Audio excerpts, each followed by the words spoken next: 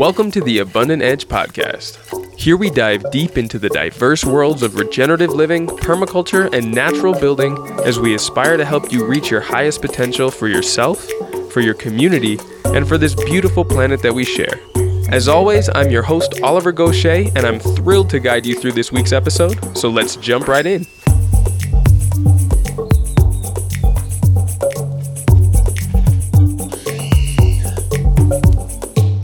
New Society Publishers' books are so green you could eat them. We print all our books in North America, never overseas, on 100% post-consumer recycled paper. We've been a carbon-neutral company since 2006. Our employees are shareholders, and we are a certified B Corporation.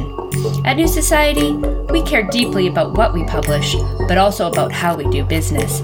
Find out more at newsociety.com. Are you the owner or promotions manager for a regenerative business or organization looking to get your message out to a larger audience? Finding your target audience for regenerative products and services can be tough, especially while the movement is still in its infancy and awareness around the importance of ethical business still has a long way to go. If you want to tap into a network of informed and motivated people with strong environmental and community ethics who vote with their purchases, then you've come to the right place. The Abundant Edge podcast now has more than 30,000 monthly listeners around the world and is growing fast. These are listeners who are actively involved in the regeneration of our planet and are enthusiastically supporting businesses and projects that reflect their priorities. We now offer competitive sponsorship packages for single episodes and discounted rates for multiple episodes, social media campaigns, promotional videos, and more. The best part is that all your investment goes straight into making this podcast the best resource for regenerative skills education that it can be. Because of our commitment to the integrity of our message and our affiliations, this offer is only open to businesses and organizations that are as committed to regenerative work as we are. If this sounds like a good fit for you, go to the show notes for this episode to fill out the collaborator application form. We look forward to helping you reach your highest potential. My guest today, Rhonda Sherman, is the director of the Compost Learning Lab at North Carolina State University and a leading expert on vermicomposting. Rhonda travels extensively to present workshops and to consult with farmers, businesses, and institutions on the development and management of vermicomposting systems. She also organizes the annual North Carolina State Vermiculture Conference, which for 19 years has drawn participants from across the United States and around the globe. She's a co-editor of Vermiculture Technology and has written extensively about composting and vermicomposting in her role with North Carolina State University. Now, in this episode, I talked with Rhonda about her new book, The Worm Farmer's Handbook. Though the book focuses mostly on mid to large-scale vermicomposting systems, we start by talking about small residential vermicomposting systems and the positive effect it can have on our lives by taking back control of our waste streams and turning it into an incredible product. We also go into detail about troubleshooting problems in the system, feeding and watering indicators, pest deterrents, and much more. Rhonda also shares some great resources from her website that you can use for free and which I've linked to in the show notes for the episode at abundantedge.com. Now, before I ramble on too much, I'll turn things over to Rhonda. Hey, Rhonda, thank you so much for taking the time to be with us here today. How are you doing? Great. It's wonderful to be here. Look, I've got a ton of questions about vermicomposting that I would love to ask, but before we jump into all of those, would you tell us a little bit about what got you interested specifically in worms, breeding them, as well as making compost? Okay, well, so the university, North Carolina State University, hired me in 1993 because the state had just passed recycling regulations. And everyone was calling this land-grant university to ask, how do we recycle? And so I was hired to answer their questions and help guide them. But what I noticed is that people were ignoring food waste. It was all about cans, paper, and bottles. So I started writing about food waste, and I put together a little publication called Worms Can Recycle Your Garbage, about how to do household vermicomposting, and it just went viral. I mean, it just had to keep being reprinted, and inquiries started flowing in from all over the world. So it really changed the course of my career because now people in 111 countries have contacted me personally to say, hey, I really want to learn how to do vermicomposting. That is fascinating, and I love that this kind of struck a chord and resonated with so many people around the world. To back up a little bit, and before we get into sort of the how and the why of vermicomposting, go ahead and talk a little bit about the food scraps and biodegradable waste problem that we have in the world. Well, it's a huge problem, and it causes problems that most people are unaware of. Most people don't realize the terrible effects that food waste has on landfills. Most of the public really doesn't think about landfills, and they're not educated about it. You know, they're not provided that education in school. And so what they don't realize is that when food waste goes into the landfill, it creates methane.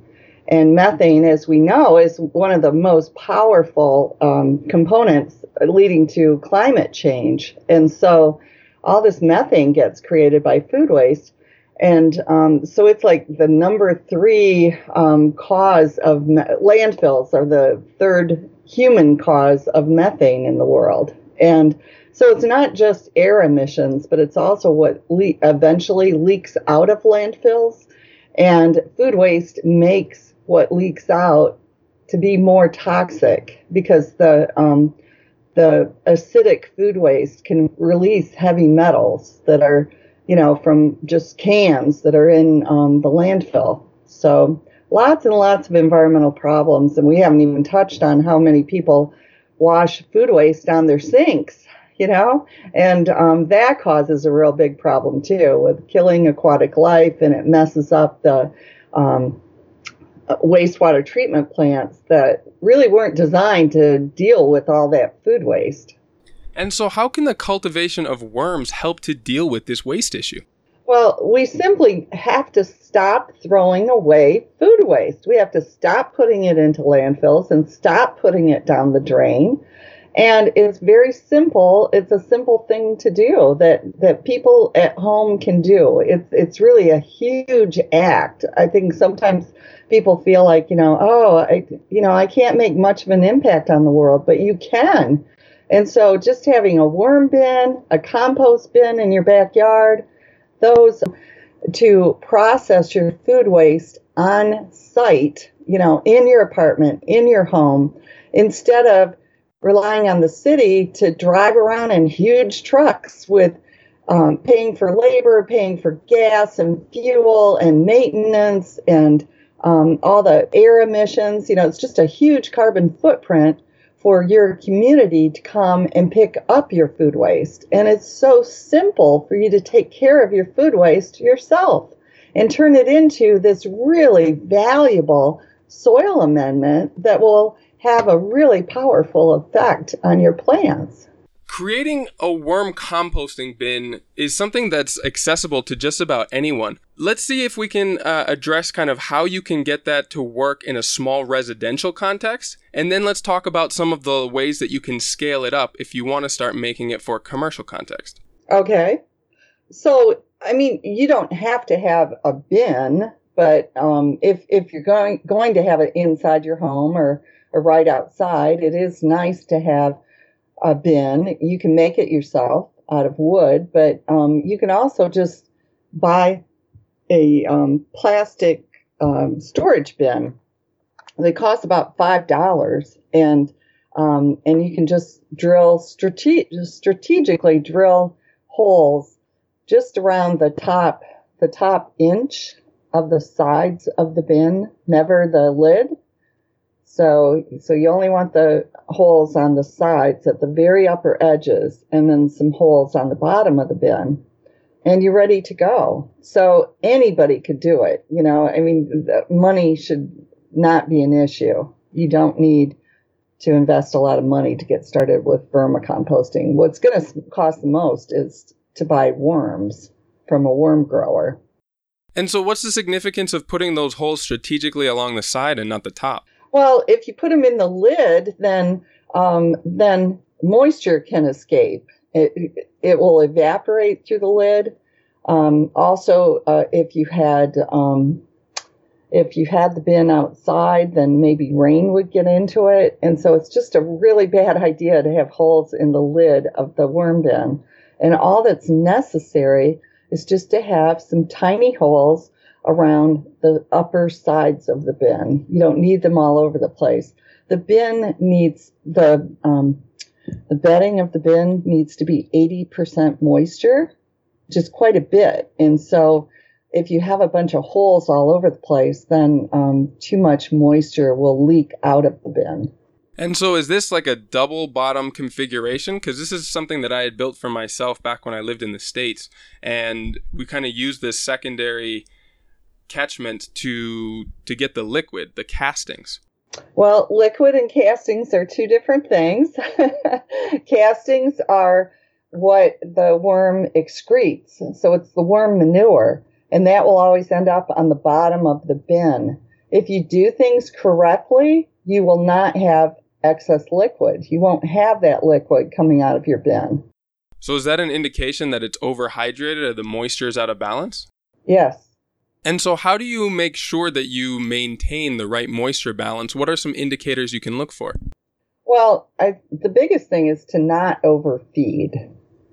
So a worm bin, I want to tell you the difference between vermicompost and compost. If you were going to sell compost, like a cubic yard of compost, you would sell it for about $30 to $35. If you were to sell a cubic yard of vermicompost, you would sell it for a minimum of $200, $200 to $800 for a cubic yard of vermicompost. That's incredible. And where is all that extra value coming from?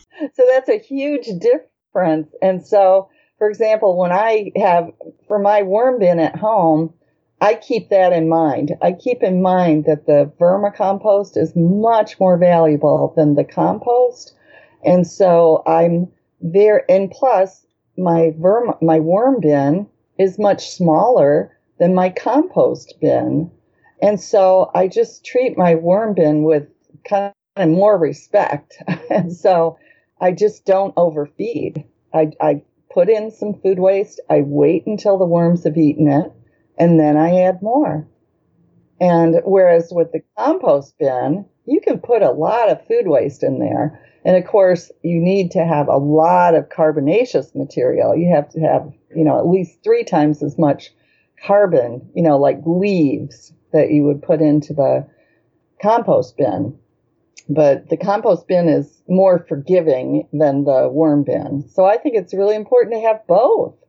Because, if you produce a lot of food waste, then it's, instead of putting it all in the worm bin, you can put the excess in your compost bin. And so what are some of the visual cues that you can tell if the worms have made it through the food that you've given them already and it's all right to continue to add more? The food would disappear. Does it just turn into what looks like sort of black hummus material? Or are there still some unbroken bits of material that would still allow you to continue feeding? Well, when you put in, say, your kitchen waste, your list is just going to disappear. It's going to be gone. And where you put it, it will disappear. And then you'll notice that the castings always go to the bottom of the bin. So that's the black humus soil looking material. But that would be on the bottom. Now, when I made my own sort of small home scale composting bin, they recommended that we put a whole bunch of carbon material down at the bottom, even things like old papers sort of cut up into strips. What is your, first steps in creating bedding and an environment inside the bin that's going to be the healthiest and most conducive for reproduction of the worms? Okay, so say you've decided to spend $5 on a plastic storage bin with a lid, and you've drilled your small holes into the bin, and then you can take newspaper or office paper and just tear it into thin strips, and then you soak it in a bucket of water. So it can be fun, if you have children, grandchildren, they can tear up the strips of paper and then soak it for 10 minutes so that the water gets absorbed into all of the paper fibers. And then you gently wring out the water, so you just squeeze to get excess water out. And then you kind of, pull the paper apart, kind of fluff it up as you put it into the bin. And you would fill the bin halfway full with that paper. And then you can add your worms, which you've purchased from a worm grower. You need to get Eisenia fetida, earthworms. One of their common names is red wiggler. But anyhow, you'll get that in a bag or a box, and you simply gently empty out that bag onto the top of the bedding and just step back. The worms will move into the bedding. So don't try to help them because you could accidentally hurt them because they have very fragile skin. But they'll go down into the bedding. Now, once they get established in that bedding, I know you mentioned that food scraps are probably the best things to feed them. Are there any things in food scraps or common household items that you want to make sure stay out of that vermicomposting bin for the health of the worms? Yes. Okay. In a small household system, you definitely don't want to put meat, fish, grease, bones, dairy products. Okay. So you keep that out. You keep out dog and cat manure. You keep out citrus. So you don't want to put anything citrus into a small bin like that because it can really throw off the pH and make it too acidic.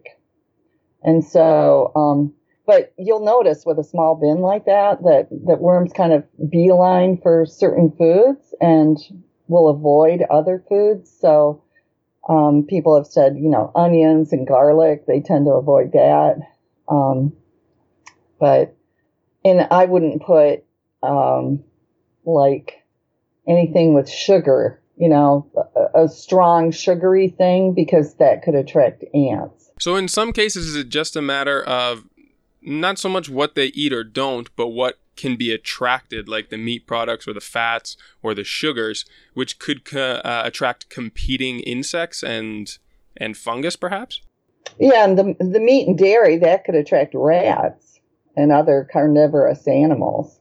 So give me an idea about how long it takes for them to process a certain amount of food, and how long should you expect before you have finished vermicompost?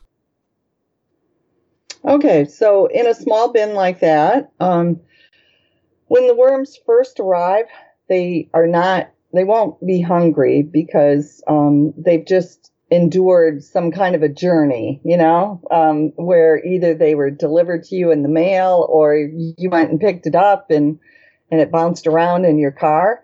And so they're kind of shaken up. And also you've just introduced them to a new environment that they're unfamiliar with. So sometimes worms want to get out of that environment. I haven't personally experienced that, but I know that many people do have that issue. And so if you do, then you want to keep light, an outside source of light on the bin for maybe a few days. So that so what that means is just, have some kind of light shining in the room that the bin is in for so that the worms, they light bothers them, and so they'll stay in the bin. And after they're kind of forced to stay in the bin like that, they'll adapt to the bin and then stay there. And so as far as eating, worms will eat about a quarter to a third of their weight per day. And so, and this is true. This is not something you find on the internet. And so, so anyway, that's the case. And so, but they're not machines. They're like us. We tend to eat more one day and less the next. So, it's not a mechanical thing where you're like, okay, well, let's see, I have this many worms and I've given them this much food, and so it should be finished, because it's, that's what the math tells us. But we have to remember that we're dealing with living beings. Now, so we've talked a little bit about the food that they like and how to keep that in balance. What about moisture? You mentioned that they require quite a high moisture content. And, I mentioned the worm bin that I had before had sort of a spout that you could collect moisture at the bottom from. But how do you make sure that the moisture is maintained at a balance that they're going to thrive in? Okay, so what's key is that how you soak the bedding before you put it into the worm bin. So like I said, you're going to soak the bedding in clean water, and then you're going to squeeze the excess liquid out. And then, but if you squeeze paper, you don't want to just throw a ball of paper into the bin. So that's why I said you pull it apart, but you put it in there. And by soaking it for 10 minutes, it means that all of the paper fibers are saturated. And so ideally, that you shouldn't have to add more moisture. And you never, ever pour water into a bin, even if you've seen it on YouTube. So, because some people say, oh, just, tear up the paper, put it in the bottom of the bin, and then pour water on it. Well, you can't control it that way. And so this whole idea of having spouts on bins is ridiculous, because you really should not produce that excess liquid. So you just put you've soaked the bedding for 10 minutes. It should be good to go. And you really shouldn't need to add any moisture. But every time you open the bin, it will release a little bit of moisture. And so you may find that the top of the paper becomes kind of dried out. And so you can take a mister, like a plant mister, and just mist water to dampen the top of the bedding. And so it shouldn't need any more than that? If you notice that it starts to dry out, there's just a mister should be adequate? It's drying out, but you always just mist the water. Do not pour water in there. Gotcha. And by having a lid with no holes in it, it creates a little bit of it becomes kind of like a terrarium, I guess, where the water will evaporate a little bit. When you open your worm bin, there will be a little bit of liquid on the inside of the lid because of the evaporation taking place. But because the lid is solid and doesn't have holes and the water's not escaping, then it will just rain back down onto the bedding, and that helps. And we're just talking about small bins here with lids. We're not talking about larger systems like what I wrote about in my book. Right. So again, with the smaller systems, if you've got one of these bins, we've balanced out the feeding and the moisture. Where should you store your bin in the most conducive environment for the health of your worms? Well, ideally, it would be in a location that is about 70 degrees Fahrenheit. So that's when the worms are most comfortable, which means they'll eat more and reproduce more and produce castings. So 70 is the best, but you just have to kind of do the best that you can. So yeah, that's ideal if you can keep it at 70. So if you have it indoors and you can keep the room 70 degrees, that's great. I tend to keep my worm bins outdoors. And so, of course, the temperature is fluctuating. And so, I just deal with that. Keeping it in the shade, you never, ever want to put a worm bin in the sun because, then things can get heated up. The worms are sensitive to temperatures. And so that's why I've written about that extensively, and you can find free publications on my website at composting.ces.ncsu.edu. So you'll find that when you go to that website, you click on vermicomposting, and we're talking about household right now. So you would click on 4 households, and then you'll find my publication, Worms Can Recycle Your Garbage. Nice. Now let's switch context a little bit, because you did write extensively about this in your book. How do you scale up this production to make enough that's actually significant? Okay. And I'm glad you said scale up, because I really do recommend that if people are interested in getting into the business of vermicomposting, or say you have a farm or a community garden, or, you're producing a lot more organic material than what you could put into a small worm bin, I do recommend that you start with a small worm bin so that you get used to worm husbandry. So we talked about working out the balance of moisture. By having a small worm bin, you'll be able to observe how the moisture reacts in the bin, how it cycles, and you'll be able to, you'll notice how fast the food is being consumed and how fast the worm castings are being produced. So you really kind of get the hang of earthworm husbandry by having a small bin. But so then you decide to scale up, and there are all sorts of, again, you don't have to have a bin. Some people have outdoor windrows or piles, depending on your climate. And, but a lot of people have bins, and some people, if they tend to have, like a garage or a basement, or, maybe they have some old farm buildings on site.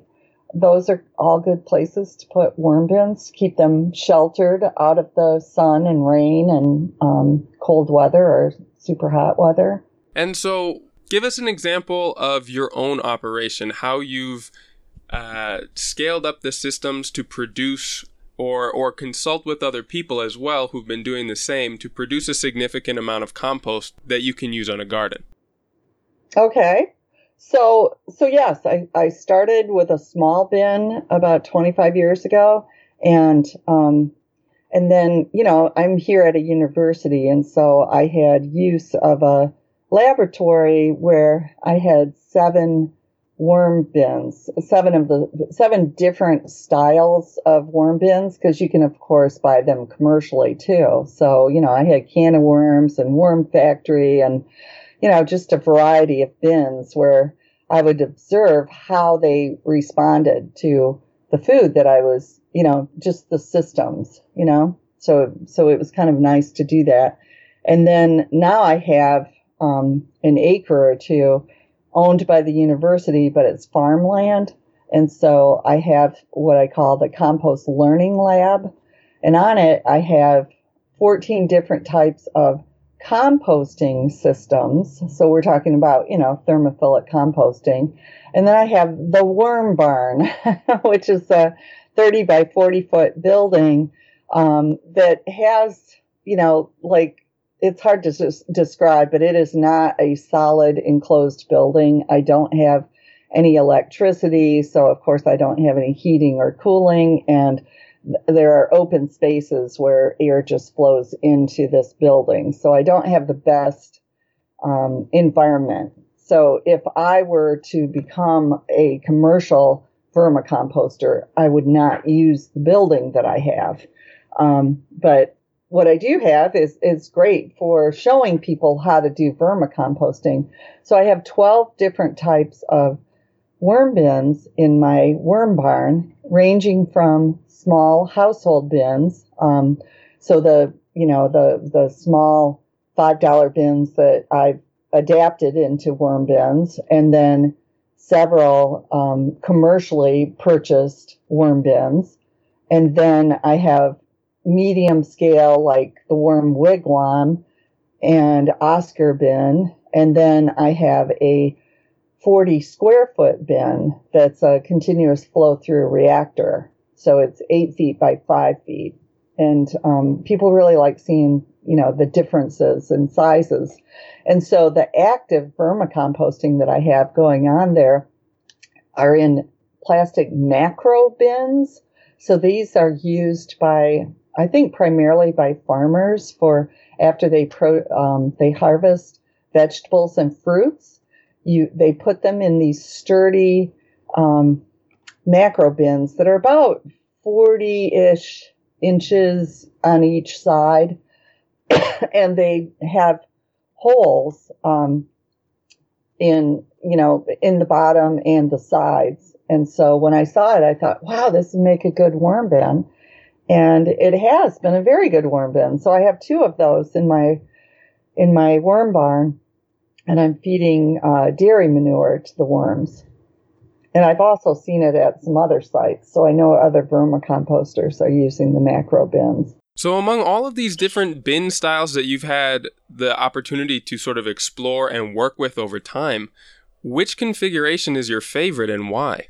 Well, really, I mean, the best is a continuous flow through a reactor, because the worm manure will always go to the bottom of a bin. And that means that you have to use a shovel to get to it, And so, but with a continuous flow through reactor, it has a grate on the bottom that's either 4 inches by 2 inches or 2 inches by 2 inches. And there's a breaker bar that is activated by either motors or a hand crank, and it will shave off about an inch of vermicompost off the bottom of this bin. And so it saves labor for harvesting because you don't have to dig it out with a shovel. Oh yeah, that's clever. And so you don't have to worry about any of the worms coming out with the castings in the bottom. They just migrate their way up where the food source is? Yes, worms, if a system is operating correctly, if it has the right moisture balance, and everything's, operating well, the worms will stay in about the top 4 inches of a worm bin, and they move up to eat.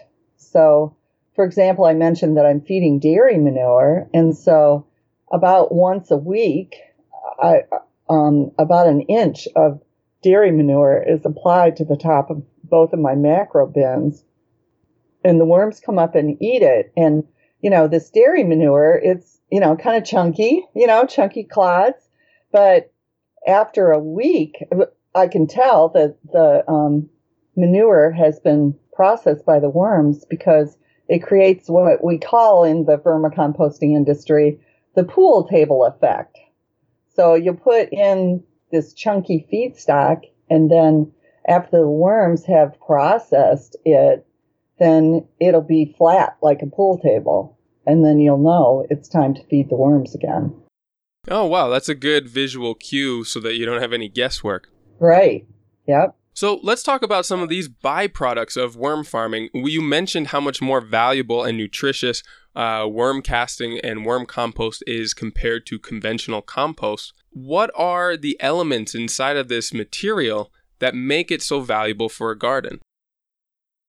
Well, so vermicompost is just teeming with microorganisms, just a variety of species and really high numbers of microorganisms, and that are beneficial to plants. And also, vermicompost contains humic acids and plant growth hormones such as gibberellins and cytokinins and auxins, and those really have a phenomenal effect on the plants. And they also contain nutrients that are in forms readily taken up by plants. And it's also fully stabilized because it's been ingested by an animal and it comes out the other end. And so you don't have to cure it like compost, and it's not going to burn plants like immature compost can do. And so you don't have to use this at full concentration, isn't that right? Because of all the added nutrients and microorganisms in it, oftentimes it's sort of diluted with other either conventional compost or perhaps sometimes potting soil mix? Yes, because actually a little bit goes a really long way. And so a lot of scientific studies have been done with plants, and usually it shows that 10 or 20% by volume vermicompost is all that's needed to produce this really phenomenal effect on plants. So it increases rates of germination and growth, flowering and fruiting, and crop yields are higher.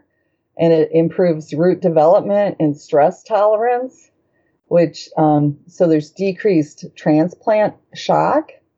And also, many studies show there are decreased attacks by plant pathogens, parasitic nematodes, and insect pests. Wow, that's incredible. So it's not just feeding your garden, it's actually protecting it as well. Yes. And yes, so it is. Yep.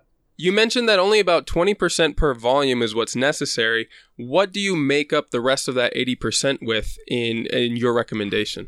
Oh, I don't want to recommend because, it really depends on the plant's needs and the soils. And so, I can't just make a blanket statement about that. But, you definitely having some compost in the mix is good. But otherwise, I think it's important for people to talk to their local cooperative extension agent who's more familiar with their soils, and they can talk to them about making, the right soil mix.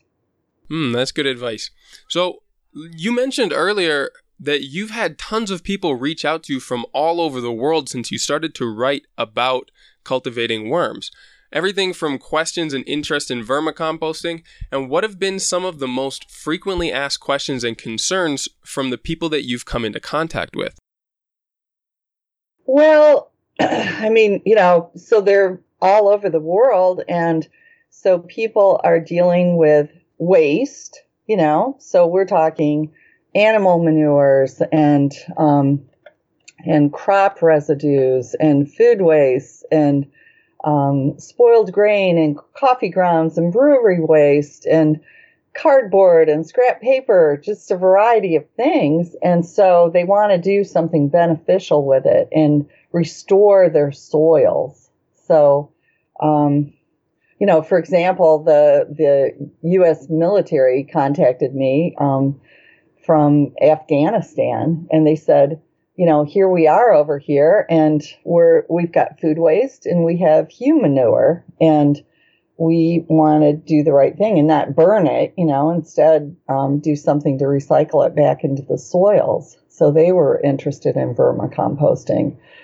So people all over the world, a lot of people, they don't have toilets like we do. And so they have a lot of human waste that needs to be processed. And so vermicomposting is playing a big role in that around the world as well. So it really depends. And really vermicomposting is, like households, like what I have been talking about. But then, there's medium scale. And I mentioned that, that can be community gardens or small farms or schools that want to take their cafeteria waste and vermicompost it. And then there are just some really huge operations. And I really enjoyed writing profiles about them in my book. And so I did talk about, I mentioned all of these different places. There's vermicomposting taking place at hospitals and schools and restaurants, grocery stores, military bases, paper mills, universities, prisons, all sorts of people, anybody who generates food waste. And so I really enjoyed profiling them because there are just some enormous vermicomposting operations taking place in Mexico and in New Zealand and just all over the world. But the country that I think I hear from the most is India. And something that I am most very happy about is that vermicomposting is playing a huge role in giving women financial independence in countries where it's, a struggle for them to survive. So that's taking place in India and Guatemala and, other places around the world. Yeah, I know initiatives like that are increasingly popular here in Guatemala where I live, and it's really inspiring to see these groups take on something that can have such a beneficial impact for our environment, but also bring up the economic value of these types of products while giving access to women and impoverished communities to be producing something of such high value. I was really happy to hear that the military had gotten in touch with you, because that's not an organization that we normally associate with making environmentally sound decisions. So it's inspiring to see how this shift is starting to affect even associations and organizations that we wouldn't expect that from. Well, and actually military bases here in the United States many of them are composting or vermicomposting their food waste. Because think about it, you just have thousands of people who are housed on these bases, and they have dining halls for the troops, and they have families living there, and so a lot of food waste is being generated. And so it behooves them to save money and do the right thing by choosing environmentally beneficial alternatives instead of, because it's expensive for them to haul food waste to a landfill. And so it can be cheaper for them to recycle it right on site through vermicomposting or composting. And then they end up with this beneficial product that they can use to restore the soils and grow food right on the military bases. So, yeah, it's happening and it makes sense. That's really encouraging. And I know there's one story in particular from the book that you have in the intro when you got an unexpected call from someone who you thought was a farmhand. You want to tell me about that? Yes. Well, as you can imagine, since I've heard from people in 111 countries, that pretty much daily I receive emails from people in other countries, and it makes my job very interesting. And so anyway, I opened an email, and it was from someone in Argentina who was at a farm, and they wanted to scale up to a large vermicomposting system. And so, it was a very busy period. Well, I'm always busy, but I think this was exceptionally busy because he started emailing me pretty much every day, so we had this dialogue going on, but I just had it in my mind that he was a farm worker on a really large farm in Argentina. And it turned out that he was billionaire Doug Tompkins, who founded the North Base. Imagine that. Yeah. And so, it's really, so after a couple of weeks of emailing, he said he was coming to visit Duke University Medical Center. And then I thought, oh no, this poor farm worker must have a terrible, a fatal disease or something for his boss to send him all the way to Duke for medical care. And so anyway, I met him and was shocked to find out that he had founded and Esprit, and he was the largest private owner of land in the world. So he had cashed out of the North Face and Esprit, and had taken his money to South America, and he had purchased 2.5 million acres in Argentina and Chile, and he had restored the land. It was amazing what he did because, he was buying these huge ranches where, the soil had just been destroyed through ranching, and he turned them into beautiful organic farms and created national parks, and then gave the national parks to the governments. And so it was in the news a few months ago about how there's, I think, like an 1,800-mile trail through Chile, through connecting national parks that were created by Doug and his wife, Chris Tompkins, and their foundation. So I went down to visit them and spent, I think, 16 days down there. And it was just amazing and really overwhelming. But he was very committed that every one of his organic farms they were doing composting and vermicomposting. It was very impressive. Man, that's so encouraging because we hear so many stories about, people with immense wealth or extreme influence and power sort of perpetuating the destructive cycles that we see so often in our society and in our culture, that when somebody rediverts those resources into something so productive, so positive, I think it can really have a major downstream effect to inspire people to do similar things with the resources that they have themselves. That's so encouraging to hear. Yes, yeah, he was very inspiring. And I'm using past tense because unfortunately he passed away a few years ago. So, well, certainly that's a respectable legacy to leave behind.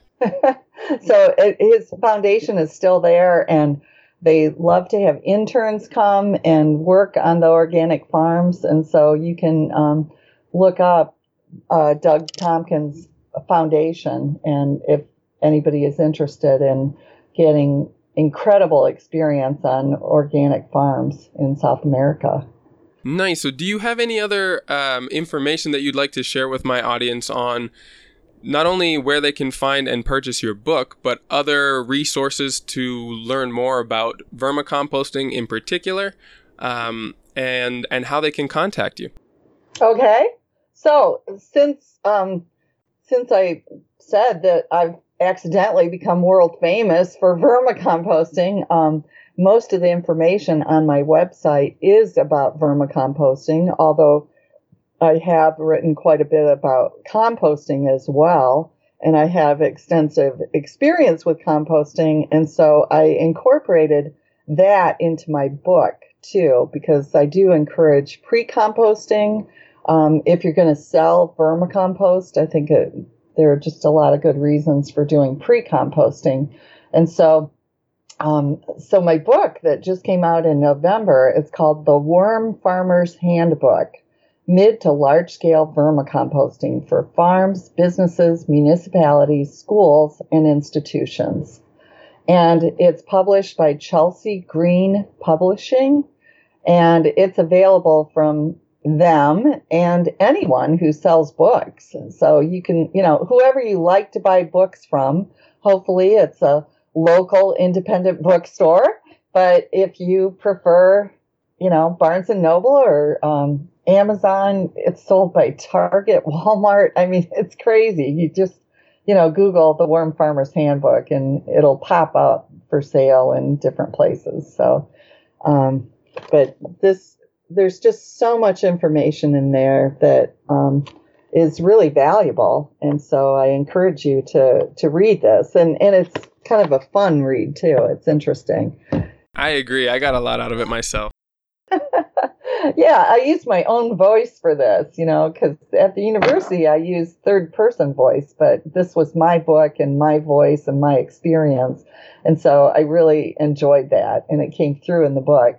Lots of colored pictures and just seeing operations all over the world. Like, there's a woman-owned vermicomposting operation in Afghanistan. And so I've got photos in there and, just all sorts of interesting things. And vermicomposting of cafeteria food waste at schools in the United States that hopefully will inspire people to do that. And speaking of schools, also, when you click on vermicomposting on my website, you'll see for schools. And you can click on that, and I have information for schools to get started with vermicomposting. And I also have a curriculum. So anybody who works with children, whether it be preschool, regular school, scouts, church groups, homeschooling, anybody can use this free curriculum. And it says that it's for fifth graders, but we just said that because it's aligned with fifth grade standards in North Carolina. But actually, it can be adapted for any age child. So from, young children on up through 12th grade. That is a fantastic resource. And you said that's available through your website? Yeah, so all this free information on my website. And then the largest category for the vermicomposting, you click on for businesses, farms, businesses, farms, and institutions, and municipalities. And so there's a lot of information there because that's what I get the most. The most people contact me. They're interested in converting large amounts of waste into vermicompost or making money from creating vermicompost. So I have the most information there. So you'll find Raising Earthworms Successfully. So that's free to download. I think it's like 14 pages or something. And, so that gives you an overview of how to get into mid to large scale vermicomposting. But my book has obviously so much more information. So, if you're serious about it, it would be wise to buy the book. Nice. Well, yeah, that's such a fantastic resource, and I'll be sure to link to that on all of the show notes for this podcast episode on our website as well. Rhonda, it was such a pleasure talking to you. I really got a lot out of this, and especially the troubleshooting part, because I had sort of mixed results with my own home vermicomposting bins in the past. I definitely have a clearer vision going forward now. Oh, good. That's great. Yeah, I really encourage people to, read the Worms Can Recycle Your Garbage. Just read it 2 or 3 times before you get started with vermicomposting because, it's simple, but there are a lot of ways things can go wrong. And so, it's just good to be mindful. And I do have a troubleshooting guide within Worms Can Recycle Your Garbage. So you can also check that and see if, how you can tweak your worm bin. Perfect. Well, Rhonda, thank you so much for taking the time today. I'll definitely be contacting you again in the future, and hopefully we can do a follow-up interview perhaps in a later season.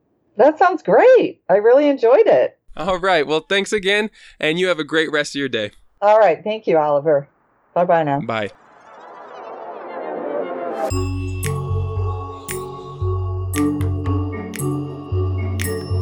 Thank you so much for tuning into this week's episode. As always, you can find all the show notes for this and all other episodes at abundantedge.com by clicking on the podcast tab in the navigation bar. On the website, you can also find a whole range of educational articles, as well as the services we offer from design and consulting to education. While you're there, don't forget to take a look at the courses and workshops we offer, which are all designed to empower you to take back control of your life by giving you the skills to produce your own food, manage landscapes regeneratively, build your own homes and structures with natural materials, and most importantly, to dream ever bigger about the highest potential that you could achieve for yourself, your community, and the planet that we share. I'm very grateful to all of you who have added comments and sent feedback to me. Your contributions help this to be the conversation and dialogue that it's meant to be. For anyone else interested, you can email me and the whole team directly at info@abundantedge.com. And all of your feedback makes these episodes and interviews so much more engaging and help me to give you the information and content that you want. Thank you so much for listening, and I'll see you again in next week's session.